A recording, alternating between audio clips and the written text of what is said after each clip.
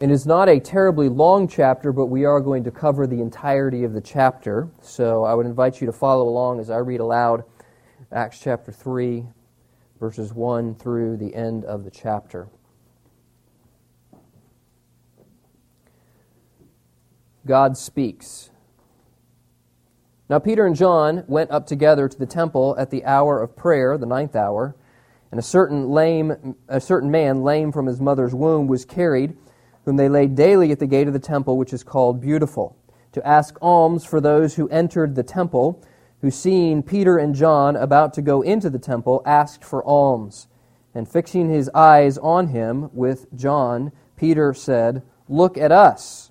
So he gave them his attention, expecting to receive something from them. Then Peter said, "Silver and gold I do not have, but what I do have I give you. In the name of Jesus Christ of Nazareth, rise up and walk." And he took him by the right hand and lifted him up, and immediately his feet and ankle bones received strength. So he, leaping up, stood and walked and entered the temple with them, walking, leaping, and praising God. And all the people saw him walking and praising God. Then they knew that it was he who sat begging alms at the beautiful gate of the temple, and they were filled with wonder and amazement at what had happened. Now as the lame man who was healed held on to Peter and John, all the people ran together to them in the porch, which is called Solomon's, greatly amazed. So when Peter saw it, he responded to the people, "Men of Israel, why do you marvel at this, or why do you look so intently at us, as though by our own power or godliness we had made this man walk? The God of Abraham, Isaac, and Jacob, the God of our fathers, glorified his servant Jesus, whom you delivered up and denied in the presence of Pilate when he was determined to let him go. But you denied the Holy One and the just, and asked for a murderer to be granted to you, and killed the Prince of Life, whom God raised from the dead, of which we are witnesses. And his name, through faith in his name, has made this man strong, whom you see and know. Yes, the faith which comes through him has given him this perfect soundness in the presence of you all. Yet now, brethren, I know that you did it in ignorance, as did your rulers. But those things which God foretold by the mouth of all his prophets that the Christ would suffer, he has thus fulfilled. Repent, therefore, and be converted, that your sins may be blotted out, so that times of refreshing may come from the presence of the Lord, and that he may send Jesus Christ, who was preached to you before, whom heaven must receive until the times of restoration of all things, which God has spoken by the mouth of all his holy prophets since the world began. For Moses truly said to the fathers, "The Lord your God will raise up for you a prophet like me from your brethren. Him you shall hear in all things, whatever he says to you, and it shall be that every soul who will not hear the prophet shall be utterly destroyed from among the people." Yes, and all the prophets from Samuel and those who follow, as many have spoken, have also foretold these days. You are the sons of the prophets, and the covenant which God made with our father, saying to Abraham, "And in your seed all the families of the earth shall be blessed." To you first, God, having raised up his servant Jesus, sent him to bless you, in turning away every one of you from your iniquities. Lord, help us now as we consider this, your word. We are hopeless and helpless with the wisdom of ourselves, but Lord, through your word and the Holy Spirit that gives us understanding, can we change to be more like your dear Son? And we pray that in Christ's name. Amen. People are transformed into joyful worshipers because of the name of Jesus. People are transformed into joyful worshipers because of the name of Jesus. We see that illustrated beautifully in this passage. Now remember where we are in the context. We've just come off Acts 2, which is this tremendous highlight of the history of what God is doing. There were these miraculous events that were given to authenticate the message of the apostles. Pentecost had happened. There were people speaking in other languages that they had not learned, and there were these cloven tongues of fire that came to rest on the followers of Jesus, and this great work produced a conversion of about 3,000 people in one day. So this small band of followers of Jesus, about 120, explodes into this group of over 3,000, and then the text tells us that people are continuing to be converted. Have you ever been to an event or a circumstance that was just a tremendous time of spiritual refreshing? I remember going as a young person to summer camp. And at summer camp, at Christian camp, you get to spend time with counselors who love the Lord and with other young people from around the country, and you get to hear solid preaching. So you'll go in the morning to your chapel time, and then you'll have a time of devotions, and then you'll have an individual time with your counselor, and then in the evening sessions you'll hear good Bible preaching, and it'll be just such a little revival in your own heart. You're just making decisions, and you're determined to follow after the Lord, and it's almost like you get to the end of the week, you're like, can't we just stay here? Like, it's so nice here. You know, it's encouraging. We're spending time in God's Word. I'm just ready to stay here. Let's just camp out here forever. I mean, Peter had a circumstance like that in his life, hadn't he? Right? They go to this mountaintop, and there's the transfiguration, and they see the glory of Jesus unveiled. And what does Peter say at the end of that experience? Hey, let's build 3 tabernacles. Like, let's build 3 tents. Let's just kind of stay here for a while. Let's just bask in the glory of what has just happened. I dare say that coming off of Acts chapter 2, there's a similar temptation on the part of the church. I mean, if I were in this circumstance, I'd be like, well, this is great. I mean, this all that happened in Acts 2 and Pentecost, and let's just huddle together and just enjoy good Christian fellowship. But what you see happening in the following chapters is not that they stay huddled together in their own group, but that they go out into the world and they propagate this message of the good news of Jesus. And Acts 3 begins that for us. Now, we're going to see that all throughout the book of Acts, but starting in Acts 3 and going forward, this message continues to spread, and it goes out further and further. And so, we see here in Acts 3 the first event of that kind of evangelism taking place. And of course, as we mentioned in our introduction to Acts, we're going to see this over and over again. What we see in this text is that people are transformed into joyful worshipers because of Jesus' name. Now, we see it illustrated in verses 1 through 12, and then we see it explained in verses 12 through the end of the chapter. So let's look first at the illustration of someone transformed into a joyful worshiper. Well, we already read it together. Verse 1, you have these Jewish apostles that it says, go up to the temple at the hour of prayer. Now keep in mind that at this point, Christianity had not broken away from formal Judaism. Right? It was still considered a sect within Judaism. It was still considered a part of Judaism. Now, these faithful apostles, being Jews, were still following the traditions of the temple. And so here at about 3 o'clock, it's called the 9th hour in the text, about 3 o'clock in the afternoon, they go up for their daily prayers to the temple. So Peter and John go together. These are characters that we're going to see again and again. And it says that there was this man in verse 2 who had a congenital disorder with his feet, and because of it was crippled. He'd been crippled from birth. So we see him helplessly begging. Apparently he had to be carried there each day by some group of friends who would set him in front of this gate called Beautiful. And most historians surmise that this is probably the Corinthian gate, which was a magnificent work of precious stones. It was extremely ornate. And so here you have this backdrop of this beautiful, opulent, lavish gate with this poor, cripple beggar sitting in front of it. Now, because giving alms was part of the Jewish tradition, it was a religious act for Jews, this was probably a good place to camp out. In fact, he had been doing it for decades now. Since birth, he had been crippled. And after the healing takes place, what everybody says, hey, isn't that the guy? Right? We see him every day at the temple, so apparently he had been there day after day for quite some time, sitting in front of this beautiful gate. We read together that Peter and John come up to the temple. They see this man. And in verse 6, Peter says to him, he says, first of all, verse 5, "Look at me."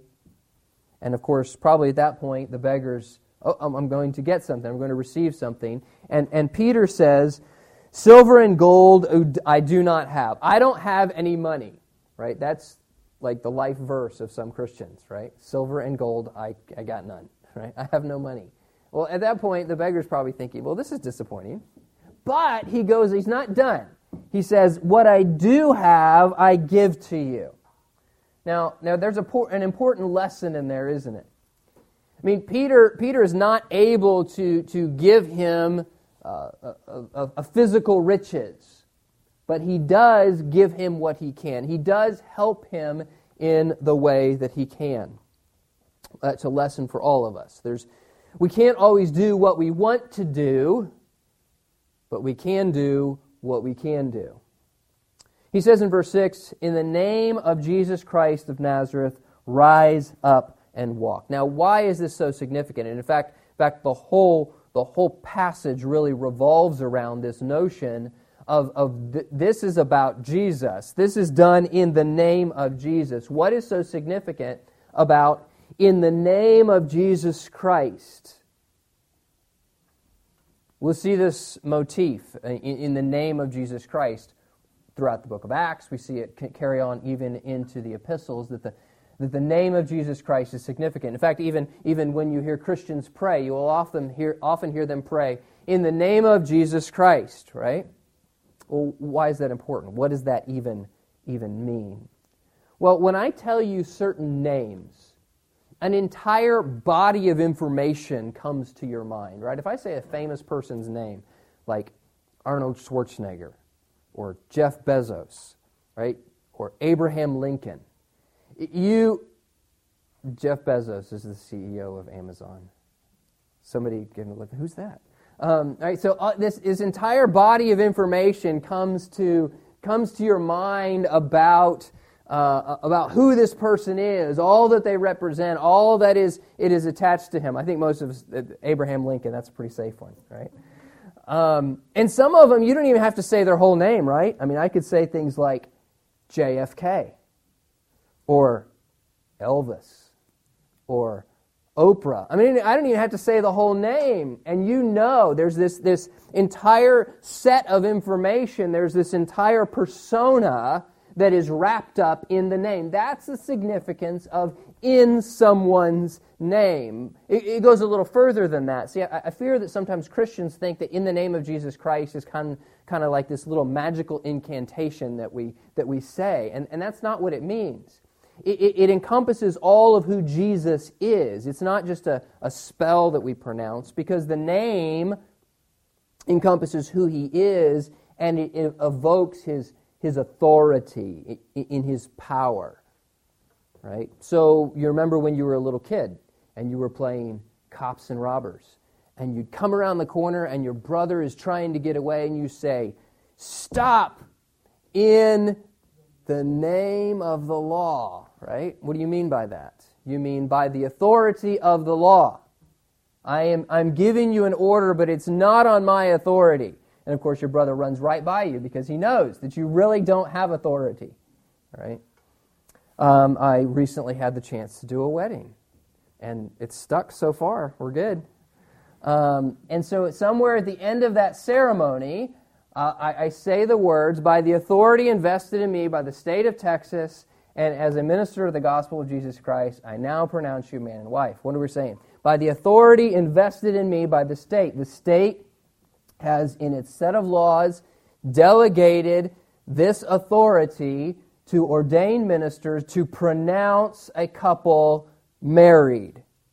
That is what we mean when we're talking about doing something in the name of someone else. So Peter attaches these very significant words to the healing that he is about to execute. "In the name of Jesus Christ, rise up and walk."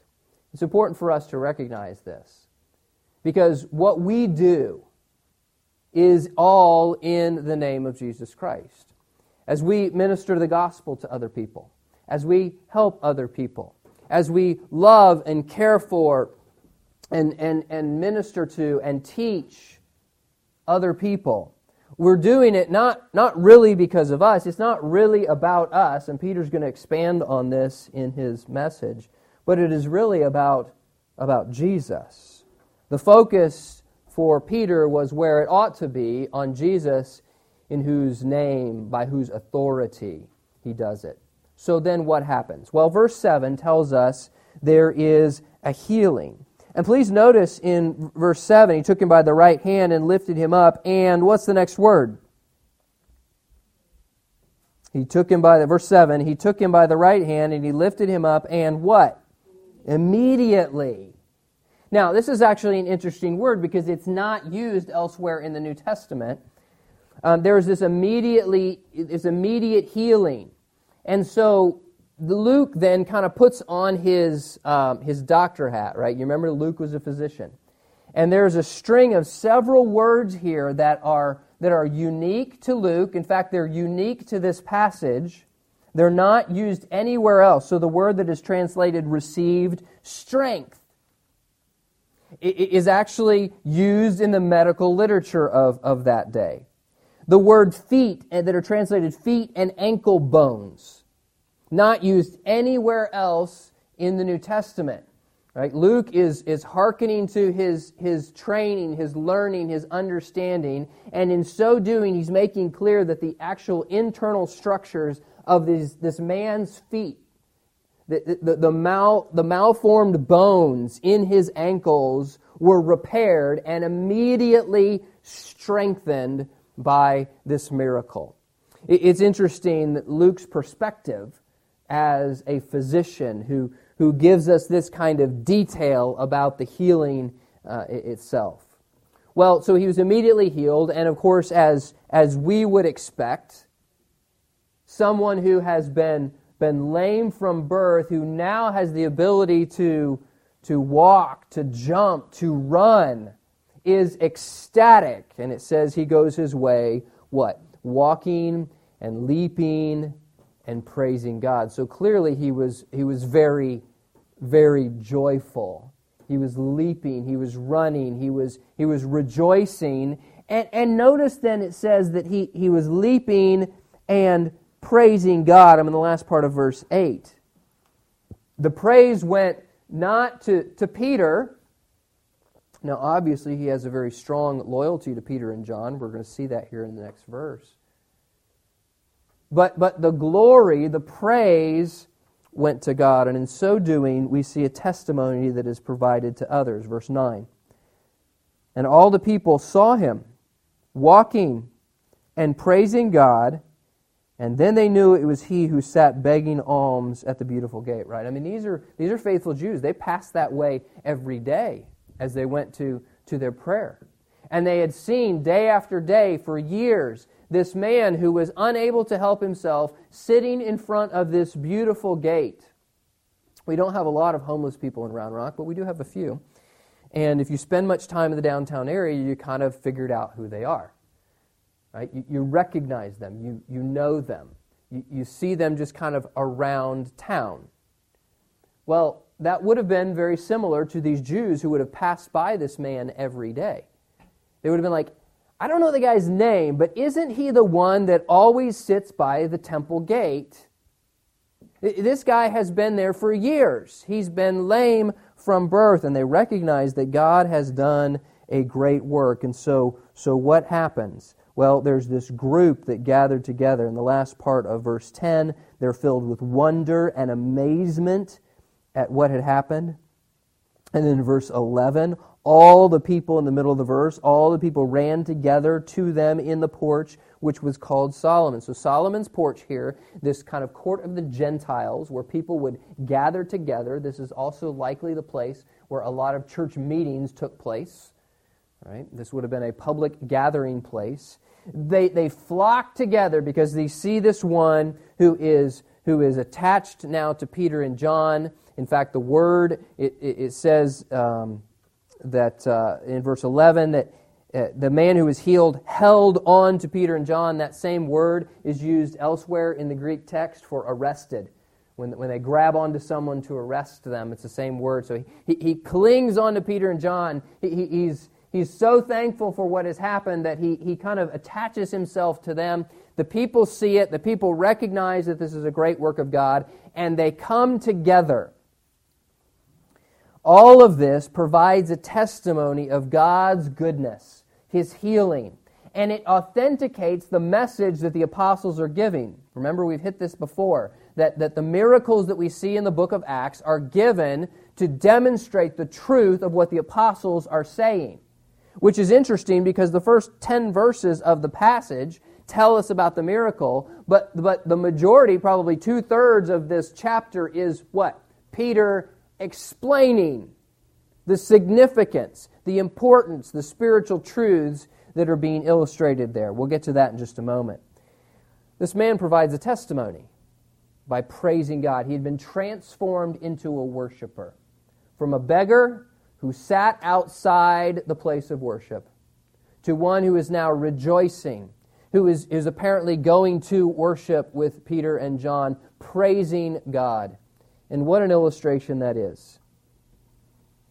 When we come by faith and repentance to Christ and are made new, there is a healing that takes place spiritually. There is a joy that is unleashed in the life. If you're with us during our discipleship hour, we've been reminding you of the importance of sharing the gospel with others. And in that context, we have challenged you to really develop a good way of giving your testimony. That is to say, think through how you explain the transformation that God has done in your life. Some of you, just a year ago, 2 years ago, 3 years ago, were in rebellion against God. You were lost in your sin. And God reached down and through various circumstances in different lives, worked in you to draw you to Himself. You yielded to that, you repented of your sin, you trusted in Jesus Christ, and now God is doing a work in you. And those who are around you see that testimony. They see that transformation that has taken place. There are few things more powerful in witnessing to the gospel than your own testimony. Your salvation is a testimony to others. It is a demonstration of what God does in the life. I wonder how often do you share with other people the reason for the hope that is in you, the reason that you have been changed. It's not because of you, but it's because of the work that God has done. Don't hesitate to share your story of God's work in your life. Don't be slow to tell others of the wonderful things that God has done in saving you. And then I would say this also, there is a tendency on all our part for that joy to diminish, right? I mean, this guy's jumping around, he's leaping, he's praising God, and next week he's still pretty excited about it, and what about the following week, and the week after that, and the week after that? Don't we all tend towards this complacency? May we often come back like this man and remind ourselves of where we were and where we are now through God's grace. May we be people who are transformed into worshipers and perpetual worshipers that go on praising God day after day, not losing the joy of being saved. So we see in the first part of this chapter there's a physical healing that provides an illustration of what those who carry the gospel, right? Peter and John, those who carry the gospel do. And the result was that there was a joyful worshiper because of Jesus' name. Now, these people gather together, and Peter, who is not one to miss an opportunity to preach the gospel, then takes advantage of the fact that there's this gathering crowd. And verse 12, he says, when Peter saw it, he responded to the people. Now, Peter is just a chapter later, a chapter after the message at Pentecost, is now preaching another message about the hope of Jesus Christ. So this transformation is then explained. He starts off by telling him what the source of power is. You remember that when he healed this man, he said, "In the name of Jesus Christ of Nazareth, rise up and walk." So, verse 12, he goes on to link Jesus to the one who they all believe in, the God of Israel. Why do you marvel? Why do you look so intently? Verse 13, the God of Abraham, Isaac, and Jacob, the God of our fathers, glorified His servant Jesus.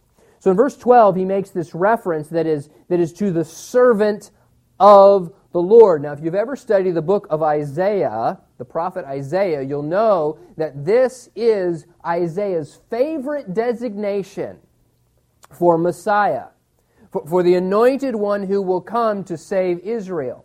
And so by talking about this servant, we could even capitalize servant, talking about this one, this person who will redeem Israel, Peter is now linking Jesus Christ with the promise of the prophets, particularly the promise given by Isaiah. He was the only one who could redeem His people, according to Isaiah 53. And in fact, his reference here is an exact reference to Isaiah 52:13, where this very vocabulary that Peter uses in our text was used in the Septuagint.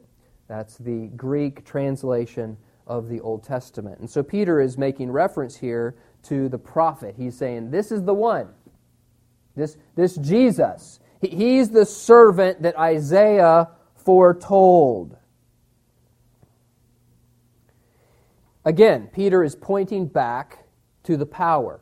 It's not us. Why, he says in verse 12, do you look at us like as if we have done this? We haven't done this. The one who deserves the glory is Jesus Christ. He is pointing to this miracle being sourced in the name of Jesus Christ. So it's important for us to be thankful for our spiritual influences. You have spiritual influences in your life.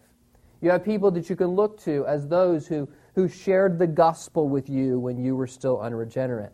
Those that you can then point to that have instructed you in the way. Perhaps even the person who had the privilege of seeing you come to faith in Christ. The person that, as we like to say, led you to Christ. Right? That's a spiritual influence. Perhaps there's other people throughout your life that have been helpful to you, to learn from, to teach you, to invest in you, the ones who have discipled you. And you look to them with thanksgiving. That's appropriate, and that's right. Clearly, this man was extremely thankful to Peter and John. But let's not confuse Christ's servants with Christ. I always get amused sometimes after someone gets saved. You know, they haven't learned all the churchy lingo yet, right? Right? And so they're wanting to say something, and they say, you know, so-and-so saved me. And we'll lovingly chuckle and correct them. No, I didn't save you. Jesus saved you. I just had the privilege of leading you to the Savior. Now, it's important for us to remember that. Because all we are is the Lord's servants. We are the tools in the Master's hand that God uses to direct someone, to influence someone, to help someone. But ultimately, it's not about me. Same goes for you as you look to those that were spiritually formative for you. Be thankful for them, but recognize that they are the ones that God used to influence you. So Peter is clear about the source of his power in verses 12 and the first part of verse 13. And then he goes on to explain to Israel their own rebellion. The God of Abraham, Isaac, and Jacob, the God of our fathers, glorified His servant Jesus. And now there's a turn. Peter is going to indict them in the last part of verse 13. He says, whom you delivered up and denied in the presence of Pilate. And was determined to let him go. So he hearkens back to this crucifixion account where Pilate, you'll remember, put up before them Barabbas and Jesus, expecting them to want Jesus released. But the crowd turned on Jesus and they cried out, crucify him.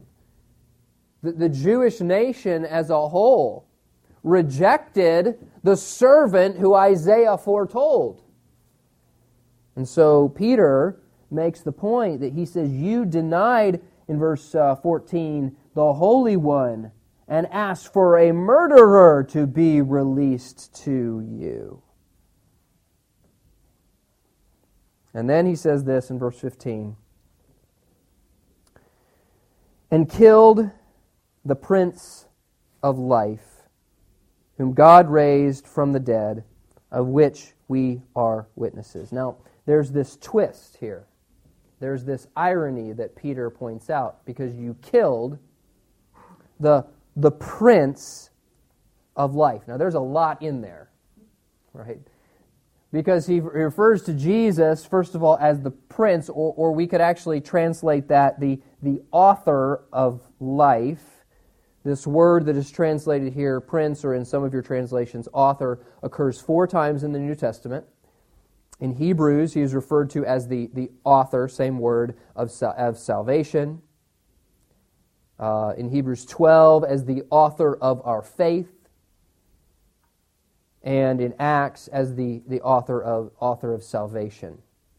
And then it's used here as well. That's the 4th. All of these references portray the Lord Jesus as the originator, the source of, the fountainhead of salvation. And so there's this striking paradox that Peter makes the point of. You have killed the author of life.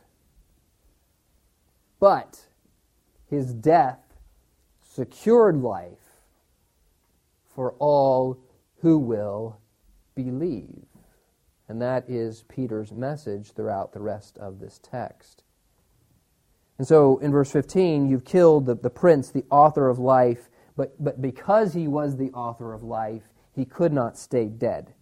God raised him from the dead, of which we are witnesses. And so because of that, in verse 16, his name, through faith in his name, has made this man strong whom you see and know. Okay, this is the one, this author of life whom you as a nation have killed and who has raised from the dead. This same power has made this once lame man strong. And so then he makes application to his audience. We'll come back to the rest of verse 15 in just a moment.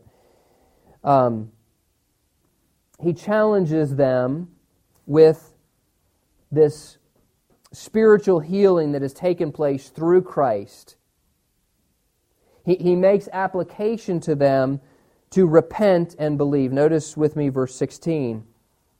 In his name, through faith in his name. Now, we've already seen Jesus' name invoked, but now Peter gets even more specific. He talks about faith in his name. And then notice a couple lines later, yes, faith which comes through him has given him this perfect soundness. And so he then reminds them that they have rejected him, rejected this Christ unwittingly, through ignorance, and then the message of what they are to do. So what, Peter? So what are we to do? Well, verse 19 marries that idea of faith with repentance. Verse 19, repent therefore and be converted, that your sins may be blotted out. We see this often in Scripture, where the idea of faith and repentance are wedded together. They're kind of two sides of the same coin. So let me explain just very quickly. He is challenging them to depend on the one, to believe in the one, to exercise faith in the one whom they have rejected. And that is done through repentance, which is the opposite side of the coin. That is the turning from sin and self. I was wrong. I am sinful. I am depending on self. I must turn from that to depend on what is true, on what is right, on the one in whom I can depend, who I can trust. That is Jesus Christ, the Savior. And so he challenges them, this Messiah who they have rejected, who has been put off by the nation of Israel. And in fact, if you're an Israelite, you're sitting there listening to this message and you have this logical question. If this is the Messiah, if this is the one who has been promised, if this is the one who is going to save Israel, where's the kingdom? Right? Because there's all of these promises about the kingdom. Where is this messianic kingdom? And so Peter answers that in verse 19. Israel must repent before the kingdom will be established. Repent, therefore, he says, and be converted, that your sins may be blotted out, so that times of refreshing may come from the presence of the Lord. Israel must repent, that they will see these times of refreshing. If you go down to verse 20 and 21, you see the same theme reiterated, and he refers there to the restoration of all things, these times of restoration, times of refreshing. By the way, if you just, one quick sidebar here in verses 20 and 21, that he may send Jesus Christ whom he preached, verse 21, whom heaven must receive until the times of restoration. Okay, so if the times of restoration are this future restoration, i.e. the kingdom, the full implementation of the kingdom, we would call that the millennial reign of Christ, yet to come, heaven will, watch this verse 20, first part of 21, heaven must receive him until that time. So Jesus will be where until the millennial kingdom? In heaven. Okay, this is a sidebar, but does this verse allow for any kind of second appearance in America after his ascension, as a certain cult teaches? Just kind of a sidebar there. That's free. You don't even have to pay extra for that. Right? Verse 21 doesn't allow for such an appearance. He goes to heaven, and he will be there until the millennial reign. So, back to Peter's point here in verses 19 and following. Their conversion would bring about spiritual refreshing. These times of refreshing refer to the national blessing when Christ is recognized as Israel's king. The Messianic kingdom, we would call that the reign of Christ. Now, how does this apply for us? Well, it's true that for Israel, in the ultimate sense, blessings will be unleashed when they repent and turn to him. Through repentance and faith, times of refreshing come. And so one day, we know, Israel will, as a nation, as a whole, turn to Christ as their Savior. They will repent, and they will be restored in the millennial kingdom. But in the meantime, this message is still true for each person individually, is it not? The message of repentance and faith is at the very heart of the gospel. That when one turns from sin and self to depend on Jesus Christ, that is when spiritual refreshment, spiritual restoration comes. And so this gospel for Israel is the gospel that we see fleshed out and is given in a few chapters later in the book of Acts, is given to all the peoples of the earth. This is the gospel. That Jesus Christ, the promised one, has provided payment for our sin. You see, you and I are separated from God from birth by sin. Sin is simply doing that which is against the character of God, doing what we ought not do, and not doing what we ought to do. And every one of us are sinners. You are a sinner, I am a sinner. Every one of us are guilty before God. And in fact, because of that, we are separated from God. That separation from God is not just in this life, but it is even in the life to come for all eternity in a terrible place called hell. That's what you and I deserve because of our sin.